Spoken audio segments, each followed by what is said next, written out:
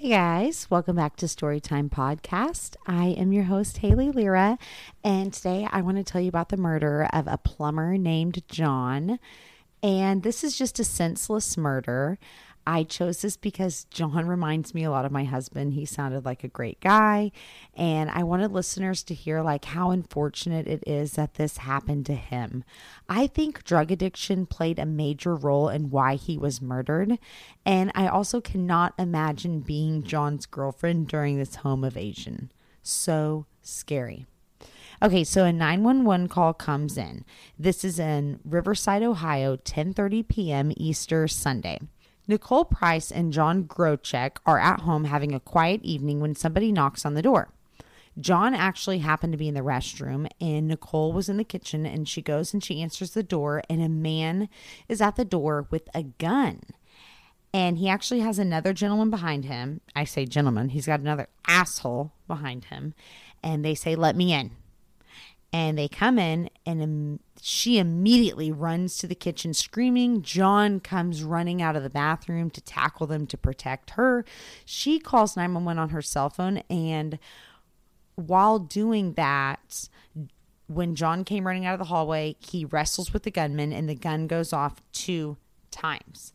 Then John actually gets up and chases the man outside. The man did get away, and then John collapsed over. And it wasn't until then that Nicole realized John had actually been shot 2 times. He was shot in his thigh and he was shot in his chest. The shot to his chest wounded his heart in 2 places. He was transported to the hospital with his condition unknown. So it's so weird that they really didn't seem to want anything from John and Nicole other than a confrontation. Why? Who's John? Why'd they confront him? What's going on? John was born in 1967, and he grew up in Fremont, Ohio. He is the youngest of 5 sisters and 1 brother. Wow. So he's the youngest of 7 kids. He's the baby of a big family. He's described to be really funny, boisterous personality, loved the outdoors, and overall great guy. At 23, he started a plumbing business, and he was an excellent plumber, and I love that. I'm married to a plumber, and my husband's an excellent plumber.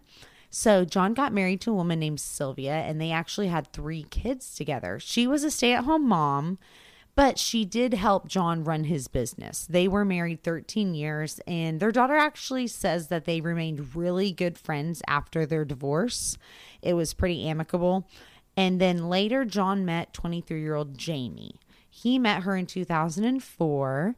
She was a single mother of 3, and apparently John saved them from whatever mess Jamie was in. So Jamie had been a really troubled kid. Her family likes to use the coin term rebellious, but this was beyond rebellious. She dropped out of school in the 8th grade, just refused to go back to school. And you must be a really shitty 8th grader if you can refuse to go back to school and actually drop out.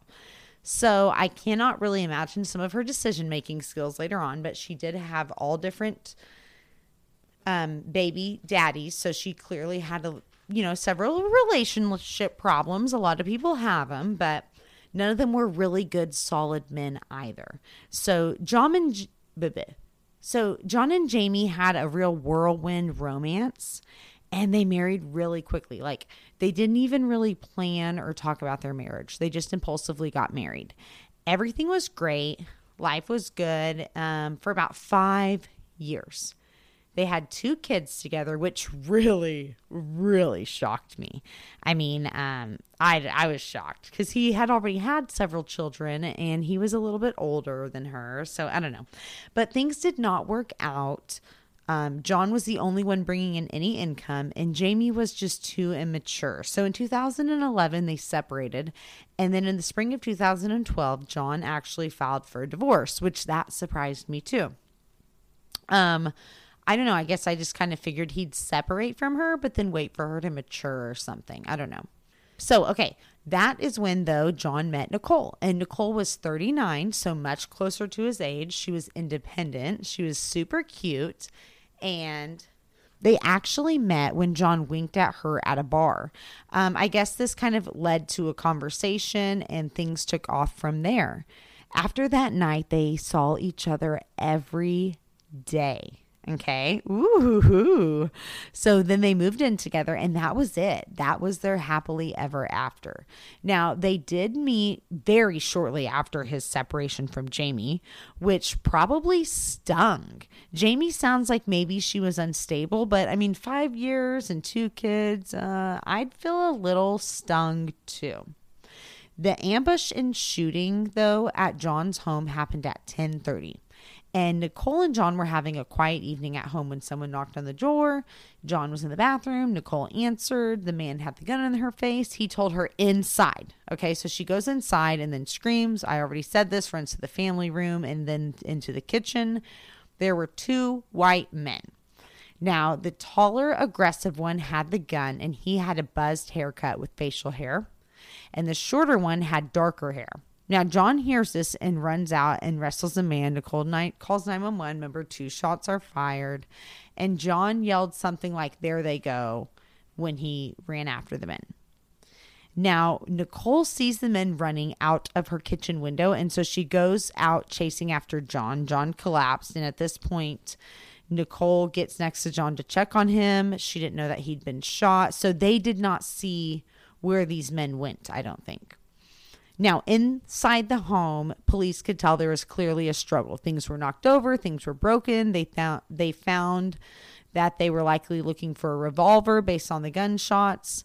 Now, gunshots were a really unusual noise for people in the area. And other people saw the men running into a getaway car and they got a description of the car and the people driving in it.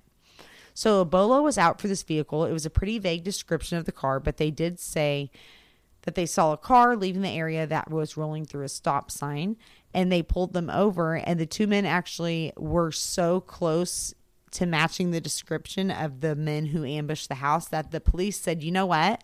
We're just going to drive them on back to Nicole's house." So the police thought, "You know what? We're just going to drive them back to Nicole and see if she can ID them." They did flash their flashlights in the men's faces so they couldn't see Nicole. But I mean, they had literally invaded her home. So how safe was she anyway at this point? So she could not hide from them. But they shined their flashlight. They did their best. And she was positive that these were the 2 men. But the weird thing about this case, and it's not that crazy, but it's just the way things fall together sometimes. Not only could she identify them, she actually could identify the driver of the car too. It was a woman driving them too. And it's not because she saw the woman during her home invasion, but it was because she knew who the woman was. Yeah, the woman was John's ex-wife, Jamie. Unfortunately, though, John did not survive the shooting. And all 3 of the identified suspects were taken to the police station and questioned. Willing to talk. All of them were willing to talk now. So this was a murder investigation now because John did not survive. And here is a breakdown of the interviews. So first person, Gary Webb. He tells like 3 different stories that all blame the other gentleman with him, Jacob Gibson. So basically, Jacob Gibson is the boyfriend of Jamie, John's ex-wife. So Jacob and his friend Gary Webb are both 26 and good friends. Gary is supposedly like hanging out with him just because Jacob is his friend. And this is actually his first time to meet 33-year-old Jamie, John's ex-wife. Gary supposedly doesn't really even know her. He only knows Jacob. So interviewee number 1 is Gary Webb, and he has a bunch of variations of what happened. First, he says that this was a drug deal gone wrong and that Gary was just at the wrong place at the wrong time because he had just met Jamie that evening through Jacob. And he says they were only supposed to be at John's to buy heroin, and it didn't go as planned. So Jacob got mad and Jacob killed John. Now, police press that this is a lie. They know John is not a drug dealer. They knew John did not have anything to do with heroin. This is not true. That's how Gary's interview ends. Okay, so then Jacob's interview. So Jacob Gibson blames Gary Webb. Jacob is Jamie's boyfriend, remember? Only when Jacob tells the police what he says happens, Jacob's story makes a lot more sense and goes with Nicole's story of events. Now, Nicole is adamant that Gary Webb is who shot John because she saw him with the gun when she opened the door. So then they bring in Jamie. Jamie is John's ex-wife, and she begins sobbing when they tell her that her ex-husband John died. But the police noticed that she was moving her body, wailing up like she was crying, and even making noises, but she was not producing any tears. Okay. Jamie said that the only plan she knew of, she just came in left field with this shit. Okay, so one of them saying that it's a drug deal. The other one's like, I don't know. Gary was mad and shot him. And she's saying they were going to rob him. So she said that it was obvious that they all needed money for drugs. So she suggested that they rob her ex-husband. She actually told him he was self-employed and would for sure have cash on hand that they could get if they wanted to. They just had to rob him. So she says that she thought Jacob and Gary weren't taking in a weapon. I guess she wanted them to rob them with their words. And she said that she thought this simply because she said, I told the two men I said no violence. And so she thought they were like, oh, okay, she said no violence. We're not going to take a gun. So she said she didn't know that they had a weapon and that they were just going to go in and steal the money. And so she drove them there, showed them where John's house was, directed them inside. I mean, police thought this was more personal than a robbery gone wrong. So they asked the history of John and Jamie. They'd only separated 7 months before the shooting. And they still dated off and on even after he filed for divorce in 2012, all the way up until he met Nicole did they date on and off. Jamie became a drug user and she began harassing John. He had to block her several times on social media. And like one time at 3 a.m., she drove through and did burnouts in his front yard, leaving tread marks in his lawn in the middle of the night. All right. So they were also in family court fighting for custody of their 2 kids, and it was definitely going in John's favor. It looked like April 8th was going to be for sure when John was granted full custody, and the custody hearing was to take place 8 days after the murder of John. Jacob, Jamie, and Gary all took plea deals, and I could not believe that all 3 of them got plea deals. I mean, aren't they supposed to plea against each other? That seems kind of unjust that all of them got a plea deal. So Jacob Gibson, who was only like 26, he got 15 years for his part in the murder. He was the boyfriend, and 10 was for aggravated burglary and another 10 for aggravated robbery. So all in all, he has 10, 20, 35 years. And then Jamie Graycheck, she was sentenced 21 years to life, 33 at the time. And she was also ordered to pay restitution to the family. So I'm assuming they mean to their children. And the total was $1,968.21. Gary Webb, he was also 26. He was sentenced 18 years to life.